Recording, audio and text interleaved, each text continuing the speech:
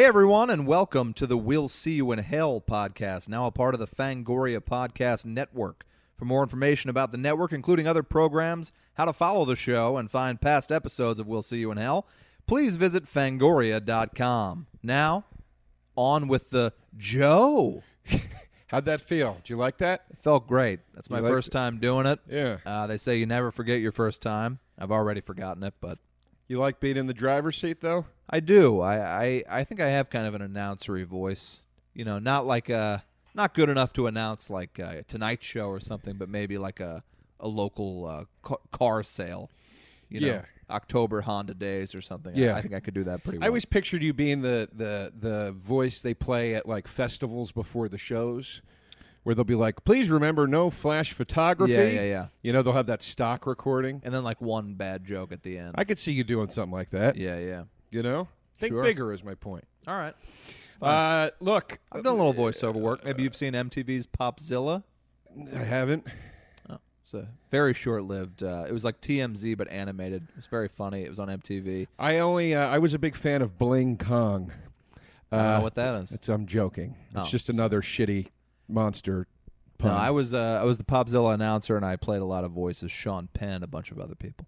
Bling Kong? Nothing on Bling Kong? I don't even know what you're talking about. King Kong, Bling Kong? That doesn't sound like an MTV Oh, thing. Popzilla. Yeah. Didn't even make the connection. Yeah. Or Pop Carson, as you would refer to him per our last discussion. Call back to last week. Look, it's our Christmas holiday Hanukkah episode here, Patty. And Kwanzaa. And Kwanzaa, sorry. Well, you know, I read recently, I looked at the dates of Kwanzaa recently. I think it's way farther away from Christmas and Hanukkah than I thought it was. Like a January? It was, maybe I looked at the wrong thing, but it was far enough away, because I never knew when it was. Yeah. So I looked it up, and I was like, it's so far away. Like, I guess because it's the same concept, but I was like, it's almost like not even in the same time frame or whatever. I feel like it was way closer to Thanksgiving or... Kwanzaa 2016. Well, you're right as always, Joe. Monday, December 26th. Oh, really? All right, well... Until what the hell was I Sunday, looking? January 1st. So basically the exact same holidays that we all have. Wow. Well, all right. Glad I looked that up so I could really dunk on you with that one. Apologies. Well, it wasn't really a dunk. That was like having somebody come in and dunk the ball for you, and then you being like, faced. It was kind of a dunk. It's not It really. was sort of a dunk. You looked it up on a computer. My point is since this is our Christmas episode, and we spent so much time last week tangenting, if you will, maybe we just get right into the movie this week, unless there's something else you want to talk about first. If you want to do any... No, I'm ready. What do you want for Christmas this year, though, Joe? Maybe we'll do that real quick. Well, I asked for some cool stuff. What's your number one? I don't need the whole list. Well, I'm let me not pull actually Santa Claus. You know, I thought you were, because, folks, you can't see Pat these days, but really The red shagging it suit. out. Yeah. Hair's growing long, beard's getting bushy. I've gone completely white. And for some reason, he's wearing red pants and black boots everywhere, which I don't get. What's your number one? Because I'm looking up my number one right now because I can't remember what the box set is actually called. You know, this is going to sound corny. For somebody this miserable day in and day out, I have pretty much everything I want. I don't know what to say when people ask what I want. I'm due for an electric guitar. Mine was stolen years ago, and I missed it so much that I just never bought another. I've had a variety of acoustics, and now I got a really nice one. Mm-hmm. I want an electric guitar. And between you and me, I'll tell you post-Christmas, I think that's what my girlfriend got me, and I didn't even tell her that's what I want. But I smell it in the air. I think she knows that's what I want. My two top picks, and I asked my mommy for both of these. All right. The Exorcist 3 Collector's Edition, as we've discussed many times, because we're finally going to get to see that director's cut. Right. And the Herschel Gordon Lewis, The Feast is the name of the box set. Oh, okay. Or excuse me, the Herschel Gordon Lewis Feast is the name. It is the 17-disc limited edition box set of every Herschel Gordon Lewis film, I believe. He did what, like Basket Case? He did. He did Blood Diner, which was his big one. He's sort of the guy that broke. He kind of was the first to cross the frontier into extreme gore in the 60s. Okay. So a lot of really crazy, bloody, gory shit. I think in Blood Diner, the woman gets her tongue ripped out of her mouth. Okay. And they do the effect with like a cow's tongue. Sure. But, he's one of these guys, extreme whatever, banned in 16 states, those kind of exploitation horror movies. You can't find a better title than Blood Diner. Yeah, they remade it recently. But then the remake looked I don't know, it didn't look right to me. Anyway, so that's really the big one. It's a 17-disc box set.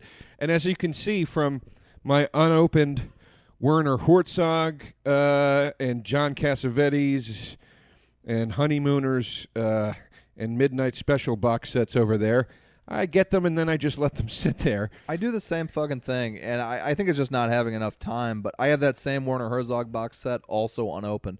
And I have seen only like 2 of his movies. I want to see so many more, and I haven't done it. There's something about opening a box set and not digging into it. Yeah. Because what I'll do sometimes is I'll open it and I'll get through 1 disc or 2 discs. Yeah. And then it's just open.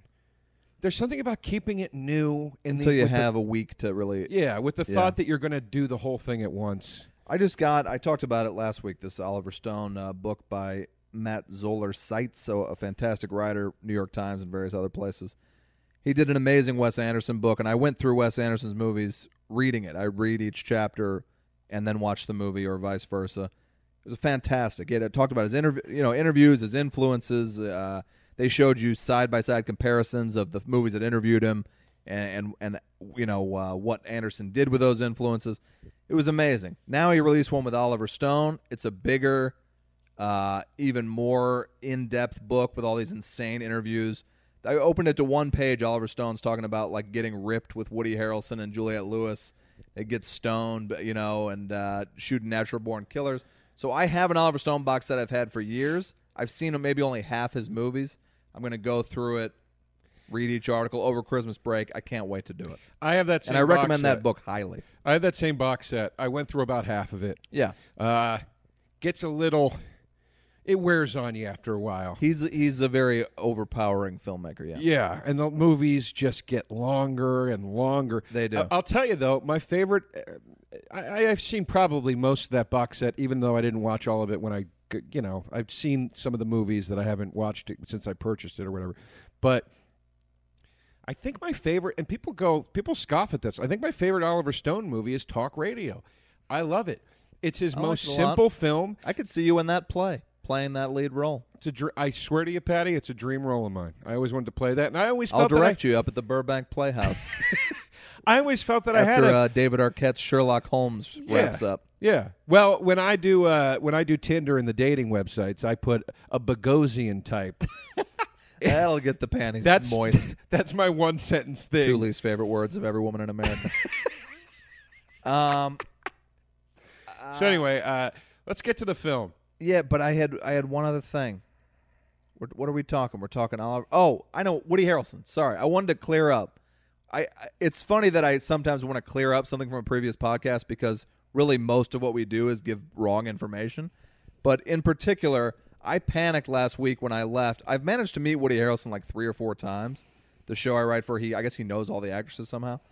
And I talked a few weeks ago about how I was at this Halloween party. Yeah. And he was there with this, and I said kind of coldly, middle-aged Asian woman or age-appropriate Asian woman. And he was, drinking out of a bottle of vodka and grinding on this woman. And you were like, why are you blowing up his spot? Well, I didn't say why. I just said blowing up his spot. Right. So then I left, and I was like, fuck. Because I was like, well, he's a single man. Then I thought, shit, what if he's married and he was there cheating on his wife? What if he's just got a long-term girlfriend? Right. And I don't think Woody Harrelson's listening to the podcast, obviously, but things get to people. So I kind of panicked, and I looked it up. Sure enough, he's been married to this woman since the Cheers days. Well, there you go. And it made me love him all the more. He's just a monogamous, happy man grinding with his wife of like 35 years at a Halloween party. There you go. Well, that's I love nice. it. I love Woody Harrelson. And he steals the movie I talked about last week, The Edge of 17, which I'm going to recommend again because I loved it so much. He's great in that movie. I like him when he plays just a real person. When they waste him in a Hunger Games, as they did with Philip Seymour Hoffman, his last role, I think, is the 3rd Hunger Games movie. No, that's last fucking miserable to me. His last role. Oh wait, His last starring role was that one where he's like the Russian. Yeah, that was an interesting movie. It was depressing. He was great. I couldn't handle it. It was too much for me. It wasn't great, but he was really great in it. Did you ever see as he always is. Did you ever see God's Pocket with him and John Turturro? Interesting movie. I liked it. I loved it. And I never heard a thing about it. Yeah. And that was right towards the end. Same with Owning Mahoney and Love Liza and all those he did. Yeah. Back, the one where the gambling one, I think that's Owning Mahoney. That's a rough fucking movie. I don't think Love Liza's any... No, Love Liza's not fun either. Any smoother of a sail. But, I see you in hell. You know I will. I see you in hell. You know I will. All right. The movie we're talking about this week is Silent Night, Deadly Night. This was my first time viewing it. Joe, yours? this was my first time viewing it as well. It was one of those movies. I was on the road, and I saw the double feature DVD of it with both parts 1 and 2, and it just hit me. I was like, why have I never seen this movie? Yeah. And then I was sitting in the store, and I started looking it up on Wikipedia and reading all this really interesting stuff about the film. And then I went on Amazon and bought it instead of supporting the store because it was like $9 cheaper brand new on Amazon. It was used in the store for like $20. See, and I hate that I do that too. You know, I'll be at Amoeba or used record store and look something up, and I'm like, I could save $20 getting it on Amazon, but it eats at you. I'll say this. And you and I are all pissed that Amoeba's closing, and maybe we contributed. But I spent a ton of fucking money. I did some intel. They're not closing. All right, good. They said they'll be there for at least another like 6 years, and then 3 years, probably longer or whatever. All right. It's fine. Here's the thing, too, though. I feel a little bad if I do it at a real mom and pop. Yeah. I give Amoeba plenty of my money, I don't feel bad when I do it in there also because – I mean, I've seen grocery stores less crowded than Amoeba Records. That's true. Like, That's true. You go in there at 11 a.m., the place is fucking packed. Yeah. So, and they're overpriced, too. I love them, but they're a little overpriced. They are. Anyway. For new shit and for used shit, frankly.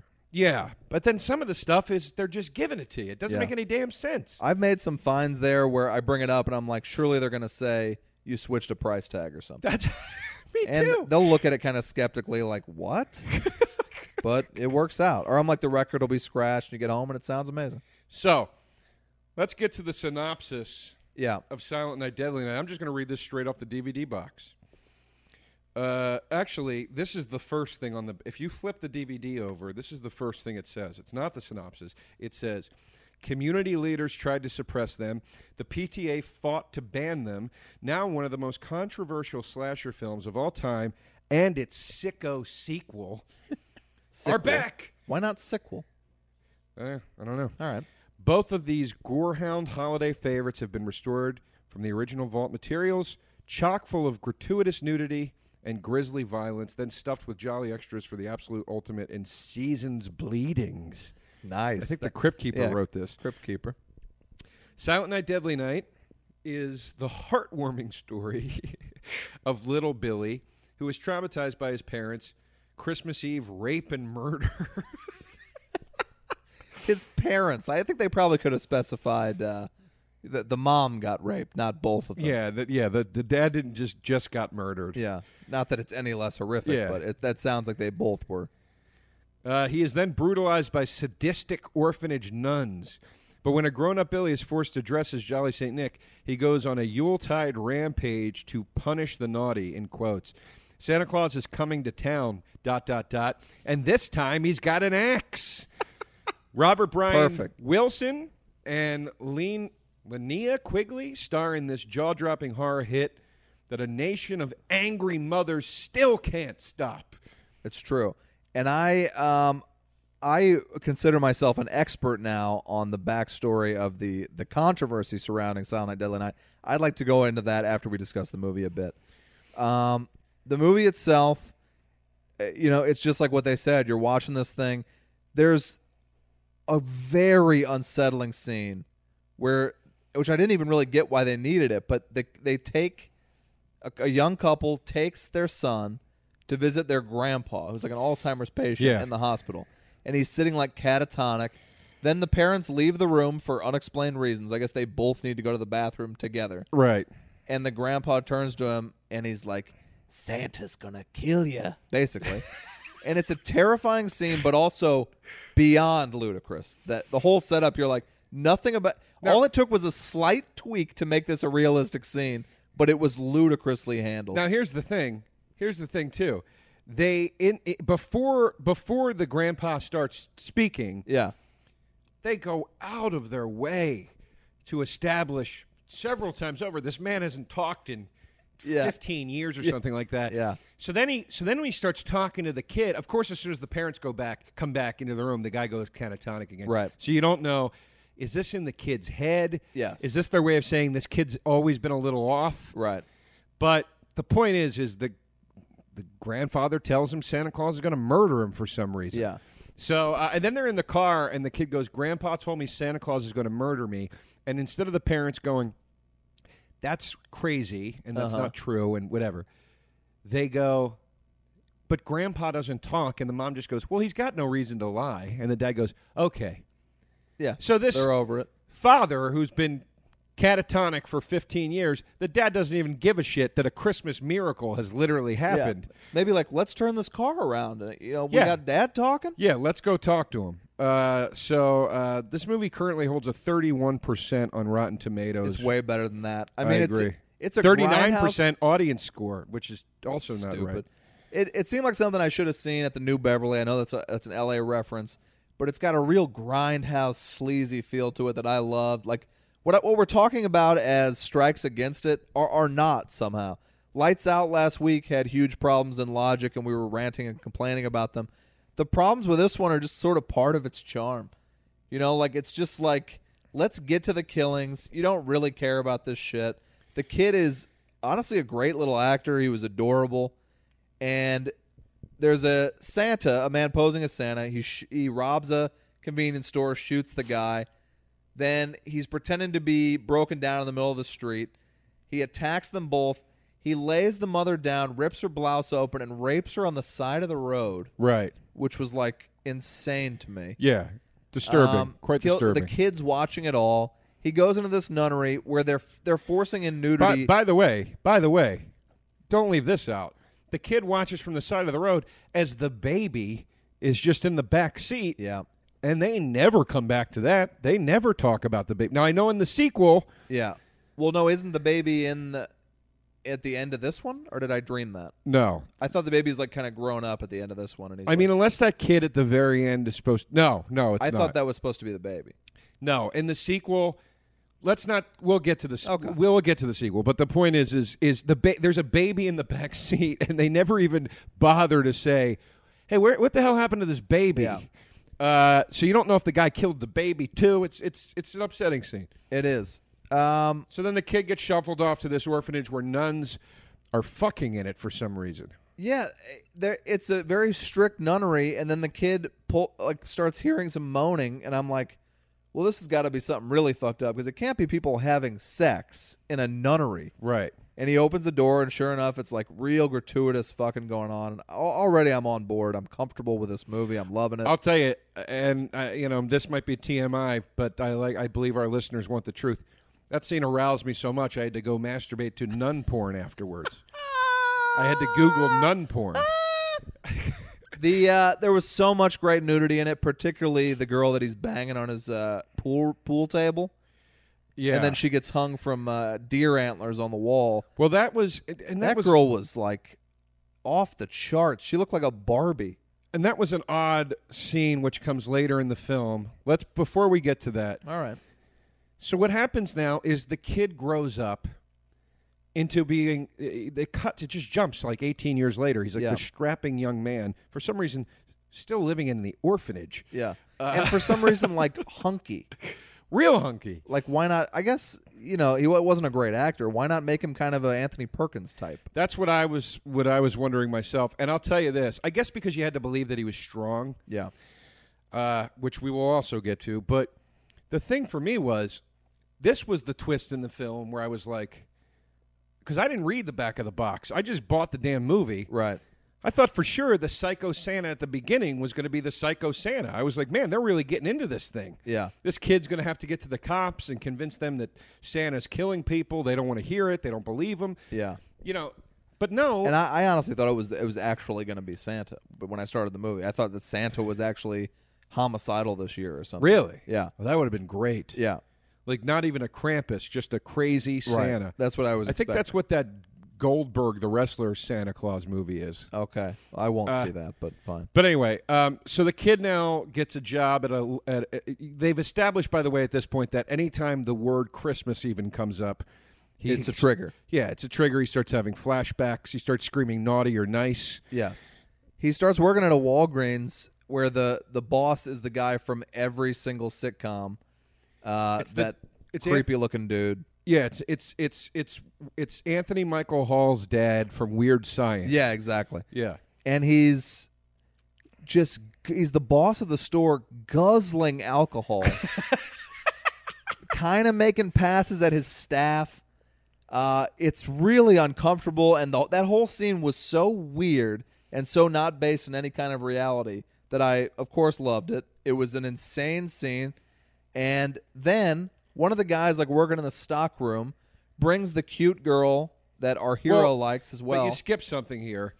He's working in the store, and it's all going swimmingly until talk of the big Christmas party comes up. Yes. And the boss says, I'm going to need you to do me a favor.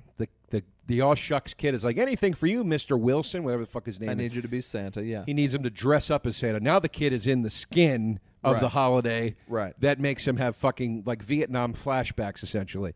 So now they're having the party. They're all getting wasted. 10 feet away from the party where the co-workers, by which I mean 3 people, are sitting and like downing shots of bourbon at 5 p.m. on Christmas Eve. And it's Christmas Eve, which I love. Nobody's got a family to get to. They're all just like, let's get blasted. Yeah, let's stay at this Walgreens and drink together. Yeah. Then 10 feet away from his 3 coworkers, this guy tries to rape the cute girl who works like in the stock room. The coworker. The coworker who our hero likes. Lays her down in the back room and he's going to rape her. And then our hero comes back and just starts going to town and the killing begins. Because he sees the raping happen, or the attempt at raping happen, He's to in save the Santa the girl. suit. Yeah. Now this is where He flashes back. They do a flash as her blouse gets open and her tits fall out. They do it. This is how tasteless this movie is. They do a flash to his mom's blouse being ripped open and her tits falling out. Yeah. Now, this is where the movie starts to get not just disturbing, but a little confusing. Because here's what happens. The woman he's in love with secretly is about to be raped by this asshole guy that he works with. The guy comes in the Santa Claus suit, sees it. It triggers him. He starts screaming naughty. He takes, I believe, some Christmas lights, throws them around the guy's neck, hangs him. Yeah. This is where the strapping young lad stuff comes in. The guy has like superhero strength through the whole movie. Just literally just pulley system style hangs the guy with Christmas lights. Then the woman goes, That was "You're nuts. crazy. Get the fuck away from me." To him, the guy who just saved her. She's like, what the fuck's the matter with you? She turns on a dime. Yeah, there's literally no like, hey, thanks for that, but what the fuck? It's just, you're fucking crazy. So then he murders What the fuck's her. wrong with you? He saved you from being raped. That's what's wrong with him. Then he murders her immediately. He I don't know murders why. her. This is where I'm going, but she wasn't doing anything Yeah. wrong. Why is she getting murdered now? Right. I just assumed because the nudity brought back. That is what I thought. Then he goes and murders the boss, the drunk boss, and the other coworker. I don't know what the hell they did. Nothing. And he's saying punish. You know what? Looking back, that's probably why they had him chugging so much alcohol, is that he was punishing him for being a drunk, probably. Okay, but what about the old lady? But this isn't like Seven, where these people had legitimate crimes. Drinking a little bourbon on Christmas Eve is no crime. If it was, folks, I'd be in jail. They really do play it up, though. The second the store locks, the guy is repeatedly going, "Let's get drunk." Yeah, so that I didn't occur to me at the time, but probably they were trying to set him up as a guy who needs to be punished as well. And there And he was a little handsy with his coworker, I will say. There is some sort of hinting that maybe the older woman that works there and he have some kind of, they might fuck. Now let me or ask something you in the this, store. because here's where I thought it was going. When he's like, "We're not hiring anybody," the old guy's like, "I don't want to hire anybody. We don't need anybody at the store." And the nun's like, "Maybe you should meet him first." And he comes in and it's this hunky kid, and then the guy's like, "Oh." I guess we could always use a little help. Was he supposed to be a perv? No. No? No, I think it was no. That scene felt very sexualized to me. I didn't get that at all. What I got from it was he was saying, like, because he goes, it's a job for a man, not a boy. And then she's like, well, look at him. Despite his age, he can do the job. Yeah. And he was just like, and then later they talk about the boss being kind of like a cheapskate or something. Right. I think that was supposed to be like his dollar signs going off. Like, oh, I can pay a man-sized boy shit money to do all this crazy work for me. Yeah. Which, by the way, again, it's like a Walgreens. What the fuck are they doing? They're by the way, they're almost gratuitously showing Star Wars toys in the background of every scene in this thing. Is the Jabba the Hutt playset from 1983, and I'm sitting there going, how the fuck did Lucas the Star Wars products to be in this film? He probably didn't. Yeah, I guess maybe it was before you just couldn't do that or whatever. Yeah, I mean, you could sample music for free. It was a different time. So anyway, he then leaves, and he leaves the store. We don't need to go be this linear about it, I don't think, but he goes on a killing rampage from there. He goes on a killing. Here's where I'd like to be linear. Yeah. Because he starts on this killing rampage. He attacks the couple that you said that are fucking on a pool table. Yeah. Now, the crazy part about that is it's a babysitter fucking her boyfriend on the pool table of the house where she's babysitting. The kid's right there. The kid's there. It's like 11 p.m. on Christmas Eve. Where the fuck are this kid's parents at? Whose parents are out at 11:30 on a Christmas Eve? Very valid. And then also, Didn't think of it, but very valid question. How does he find them? It's not like he gets tipped off in some way or hears moaning. He just walks into a house and happens to find two people fucking. Yeah, and they didn't. It's not like they bullied him. He had no ties to them at all. He just walks into a house and kills people who are fucking as he walks into their house. Yeah.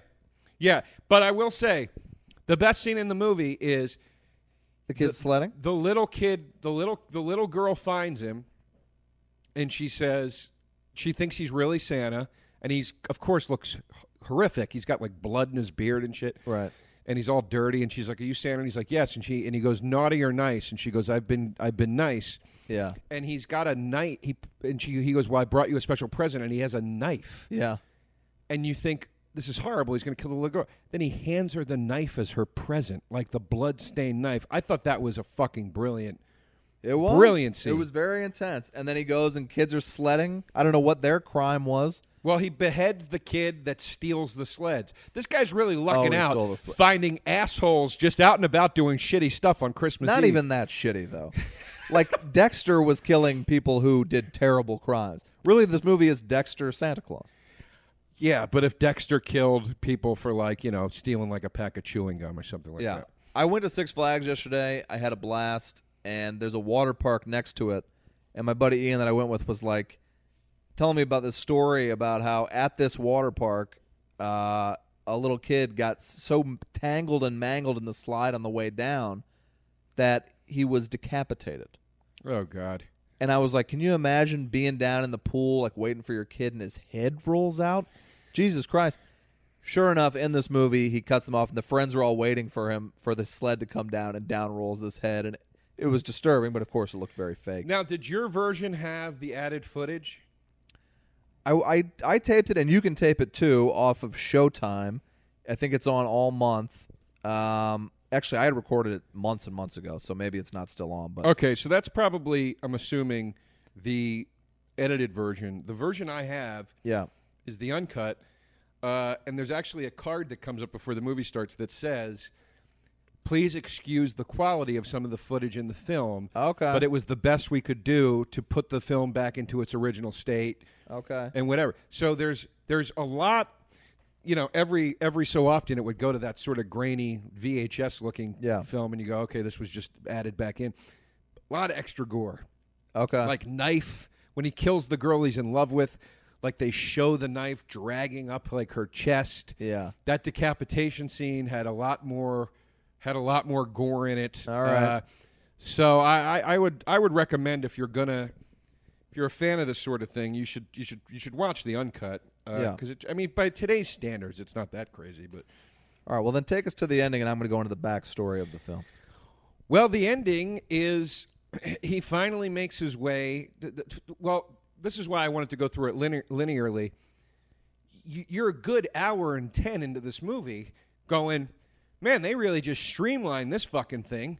There's no protagonist. There's nobody trying to save the day. Yeah. The cops haven't been nothing. Yes. Then finally, somebody goes to the cops in like the last 15 minutes. Now they got to find him. They say he's on the way to the orphanage. I forget how they figure that out. The inevitable happens, which you know is going to happen. There's a Santa Claus at the orphanage. The cops show up. They're yelling, freeze. The guy isn't stopping. He's just moving slowly towards the kids. The cop's saying, stop or we'll shoot. Right. They shoot the guy and kill him. I love the reveal after that where the nun goes, that was Father Baxter. He's deaf. Yeah. They didn't hear them. You know, it's just very, very convenient writing. Yeah, of course. And then finally, Billy makes it to the orphanage.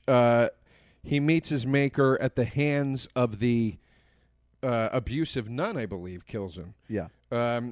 Who's supposed to be a bad guy, but then actually does redeem him through death or something. So it's a very odd ending. And then the last thing is you see like another little kid going naughty or nice, and you realize, oh, now that kid's been affected, and this will happen again. And I thought because it was a younger kid that it must be the baby grown up now. But I think the age difference is probably too great for that to be the case. Yes. In the second film, Yeah.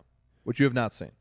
I have not seen, but I have read not the either. synopsis, and here's the synopsis of Part 2. And I do need to watch this. In Silent Night, Deadly Night Part 2, Billy's younger brother, Ricky, follows the family tradition of Christmas carnage. Psycho Santa is back to deck the halls with chunks of bodies. That's good. That is good. And one of the controversies about the movie was the poster. Yeah. This poster really... Well, I'm getting to that. Okay. Well, when you getting to do, I want to talk about the poster for the second one. So Charles E. Sellier Jr. directed this movie. And the man is brought on to do this movie and was so uncomfortable directing the rape scenes, the sex scenes, and the gore scenes, the entire movie. I don't know if he didn't read the script or what, but he was like passing out, like so uncomfortable with having to do these movies that the editor had to step up and direct any scene with gore or rape. So the editor essentially directed the movie. Okay. Then this guy, Charles E. Sellier, was riddled with guilt because America, not just the PTA, but critics and everybody else, turned on the movie in a huge way. The movie comes out and they're advertising it in prime time with Santa Claus running around with an axe killing people. And kids are, of course, shitting their pants because now this thing that they're told is going to come down their chimney, they're now scared of. So Charles E. Sellier, let me close out his story and then get back to the controversy. He is so traumatized by what everybody's saying about his movie and that maybe he fucked these kids up. He only does religious movies for the next, 30 years. He goes strictly, Born Again. Any of note? No, well, he invents Grizzly Adams. He created that character and did those movies. Okay. Yeah, I was looking at his director's list, and, nothing is highlighted to link on Wikipedia. Yeah, There are all these, straight-to-video, beyond straight-to-video. Yeah, You can't. and he did, George W. Bush, Faith in the White House, a documentary in 2004. Okay. The Evidence for Heaven. Okay. He fully went into this shit, but was always riddled with guilt about it. And then I think 2011, and I'm not saying it's related to his guilt from this movie, but who knows why people do things. The man killed himself. Oh, boy. How? He's terrible. He has this fruitful career where he's doing all this religious stuff, and then he kills himself. How'd he kill himself? It's not, the cause is not listed, but just a terrible Maybe story. he hung himself with Christmas lights. Maybe he that would did. be quite poetic. It really kind of bummed me out, but the movie, the poster of it is Santa coming out of a chimney with an axe. Or going down the chimney, I believe. Going down the chimney with an axe. And so I get swept up in reading about the controversy about this thing. People are furious. They try to ban it. In its first week, it comes out the same weekend as Nightmare on Elm Street, and it made more money than Nightmare on Elm Street in its first weekend. And it was pulled from theaters right after. Yeah, people really flipped about this poster. Which is crazy.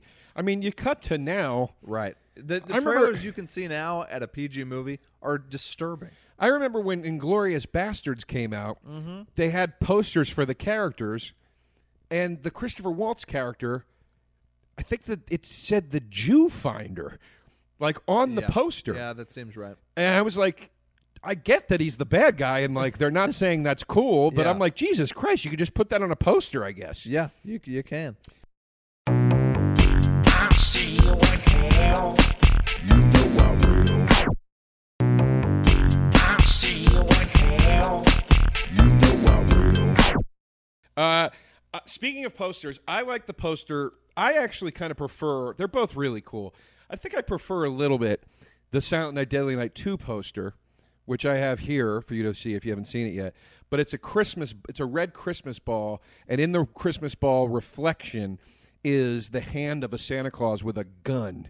Wow. Which is very, That's great. it's just great. And then it says, prayers won't save you in the silent part of this night. What the hell does that mean? That means absolutely nothing. And the silent part of this night is some of the worst writing I've ever heard in my life. And they didn't put it's all in italics. Just this should have been in italics. Yeah. This night. I went back and watched, because I read about it on Wikipedia, the Siskel and Ebert review, which you can watch online, of Silent Night, Deadly Night. Good. It is so awesome. So Siskel, and these guys were all about not censoring things, free speech, etc. Siskel talks about the movie, and then he goes, "So, yeah, that's the premise of the movie. Anyway, I just wanted to say a few things right now." And the whole tone's like different than any other Siskel and Ebert. He goes, "This movie was put out by TriStar Pictures. Shame on you." He looks in the camera and goes, "Shame on you." Then he goes, "Directed by Charles E. Sellier Jr. Shame on you. Written by Michael Hickey. Shame on you." He goes through the cast and crew and says, "Shame on you." How could it have been this controversial? I don't I know. don't understand. It's a different time. And but here's the thing: it was not controversial for the right reasons. Nobody was saying it depicts rape too passively or whatever. Now it would be all about the rape. People Then- were literally mad that then they're like, Santa all right. Claus was being evil. That's what they were mad about. That was it. And the ads for this, I think Aaron Prampton was a big part of it. So then they cut to Ebert, who's like, he wrote movies for Russ Meyer. Like he wrote fucking Beyond the Valley of the Dolls, whatever. And he's literally doing one of those things that I always knew something great was coming when he'd be like shifting in his seat. Right. And like adjusting his too small corduroy blazer, Right. I'm like, oh, he's going to tell Gene like what an asshole he is. Right. And Ebert goes, "And I'll tell you something else, you liberal Hollywood fat cats." Or, he's going on, on and on and on. And he goes, I'm going to try to remember the exact wording, but he goes, "I'm glad you made a little money, and now as you slink back to your Beverly Hills mansions like the scum that you are." This is Ebert now? Yeah. As you slink back to your Beverly Hills mansions, he goes, "I'm glad you got your money, but he goes, I just want you to think about the little kid who now has Santa Claus ruined for him forever. Think about the moms who have to tell their kid it's not real because Santa Claus not real 5 years too early. Think about what you've done." They're literally so furious at this. They're like trembling. Well, this is a great way to segue into the movie review section because I just wanted to read reviews of this movie from Rotten Tomatoes. Please do. There's no top critic section for Silent Night, Deadly Night on Rotten Tomatoes, believe it or not. So Scott Weinberg get a review, my buddy? Anytime I look up an old horror movie, Scott Weinberg's got a review. He's a great follow on Twitter if you're fans of horror. Scott Weinberg, he's the best. I haven't got I haven't gotten all the way down the list yet because these are really good. This one's from Rob Vo or Vox, however you say it, at mania.com. It had its moment and then vanished like all garbage does. Woo! John A. Nesbitt from Old School Reviews. A brutal reminder that Christmas can have negative connotations for some. Okay. Yeah, I'd say rape and murder would cause somebody to have negative connotations. Rob Nelson from City Pages in Minneapolis says, among the dozen or so victims of Santa's sleigh ride is a man who's choked to death with a string of Christmas lights and a young woman who's impaled, topless of course, on a pair of moose antlers. Yeah. So it almost sounds like this guy's condemning the brutality in which the way the rapist was murdered. Yes, exactly. Right? I think he's the one that gets hung with the lights. Unless it's the guy she's fucking on the pool table. No, well, all I remember is the antlers was the topless girl who was. Yes, that part I Yeah, understand that and that was condemnation. consensual sex. I know that much. Here's Dean King, super reviewer. Hard to see what all the fuss was about by today's standards, but suppose it was a bit shocking for 84. The film does look really dated, and now it's just unintentionally funny than scary or gruesome. A very poor film with cheap effects, bad acting, and little plot. I don't agree with that. Yeah, I don't either. I don't agree Couple with that. one-liners from the time. Leonard Maltin. What's next? The Easter Bunny as a child molester? Oh, boy. L.A. Times. It's safe to predict Silent Night, Deadly Night will start making worst movie of all time lists immediately. I don't agree with that either. No. And then my favorite, one positive notice came from Kirk Ellis at The Hollywood Reporter, who complimented director Sellier's, quote, workmanlike competence. That's the only good review they have. Workmanlike competence. Oh, boy. Oh, man, I love And it. it's not that bad a movie. It was never released in the United Kingdom because they couldn't get it down to an 18 rating. Like, I don't get this shit. Well, I guess it's like that review that I read where it's like, I guess imagining it's 1984. This was, Yeah. it was a much different time. But it seems almost more quaint than Nightmare on Elm Street, really, which was released the same weekend, apparently, except for the Santa thing.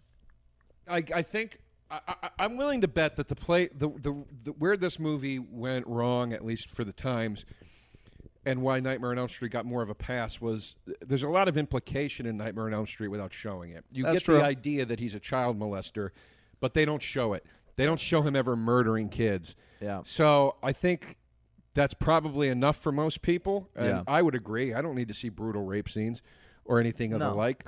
But I'm assuming that's why Nightmare on Elm Street, because Nightmare on Elm Street's a really dark movie too. That's no fucking pick me up of a film. Yeah. Well, the sick thing about these kind of grindhouse movies that Tarantino shows all the time at his theater in town, the New Beverly, is that rape is part of the fun of the violence and the everything else. Like these movies usually involve a rape or two.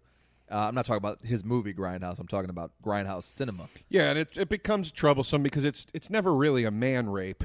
No. Except Deliverance, but Yeah, so which is that's not I a understand Grindhouse why movie. there's backlash about that. My favorite little detail, and I think we probably need to wrap up. My favorite little detail about this is that Mickey Rooney, y'all know Mickey Rooney, Love him. was one of the most outspoken and vocal critics of Silent Night, Deadly Night. And he wrote a letter to the producers where he referred to them as, quote, scumbags. You've ruined Christmas. And if you picture Mickey Rooney doing it, or better yet, Dana Carvey's impression of Mickey Rooney doing it, Yeah. you can imagine how upset he was about it ruining Christmas for all these people. Cut to years later, Silent Night, Deadly Night 5 is being released, and who is in it but Mickey fucking Rooney? What a son of a bitch. The money has run out, and Rooney's in the very movie he condemned. What a son of a bitch. That's like Linda Lovelace when she did Porn Again right at the end. It's like, Yeah. what are you doing? Well, I think, and there was speculation online, even though I think people were just, if you've ever read, you want a real troublesome read, look up, I don't remember what magazine put it out, but there's an article about Mickey Rooney's kids and how they abused and exploited him, like, constantly to the end of his life. I've heard that. So maybe they wanted him to get some money and force him to do it. They also said maybe the movie was called something different and he didn't know. Well, but that's possible. That does happen. I think the fact is he probably just needed some money. But Folks, that's our holiday hang on, episode. Joe. What? I want you to look up a clip of this movie online where the guy, I've not seen it, but there are toys come to life. There's like a Nutcracker type thing, and there's another rape scene.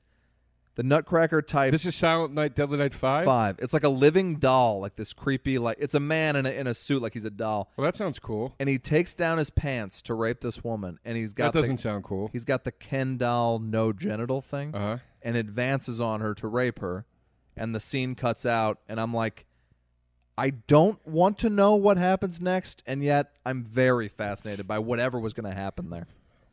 So it gets a little supernatural down the line with the sequels. I think you and I should maybe some Saturday watch all 4 of the rest of them and just do one episode, kind of encompassing the rest. I'm not against it. The first one, I think we can both confidently say, is a fun, sleazy time at the movies. Folks, that's our episode. I had a great time here. I had a great time too. I'm supposed to read this final thing. At the end, hold on. All right. Watch how. Learn from the way I did it. Oh, okay. geez. Would it have mattered if I did it sooner? Some Severe Situations, my short fiction column available at Fangoria.com. Follow me on Twitter and Instagram, Joe DeRosa Comedy on both. I'm at the Patrick Walsh on Vine, Twitter, Instagram. And I guess most importantly, folks, Merry Christmas. And Happy Hanukkah. If you're home with your family, they're driving you nuts. And Happy Kwanzaa.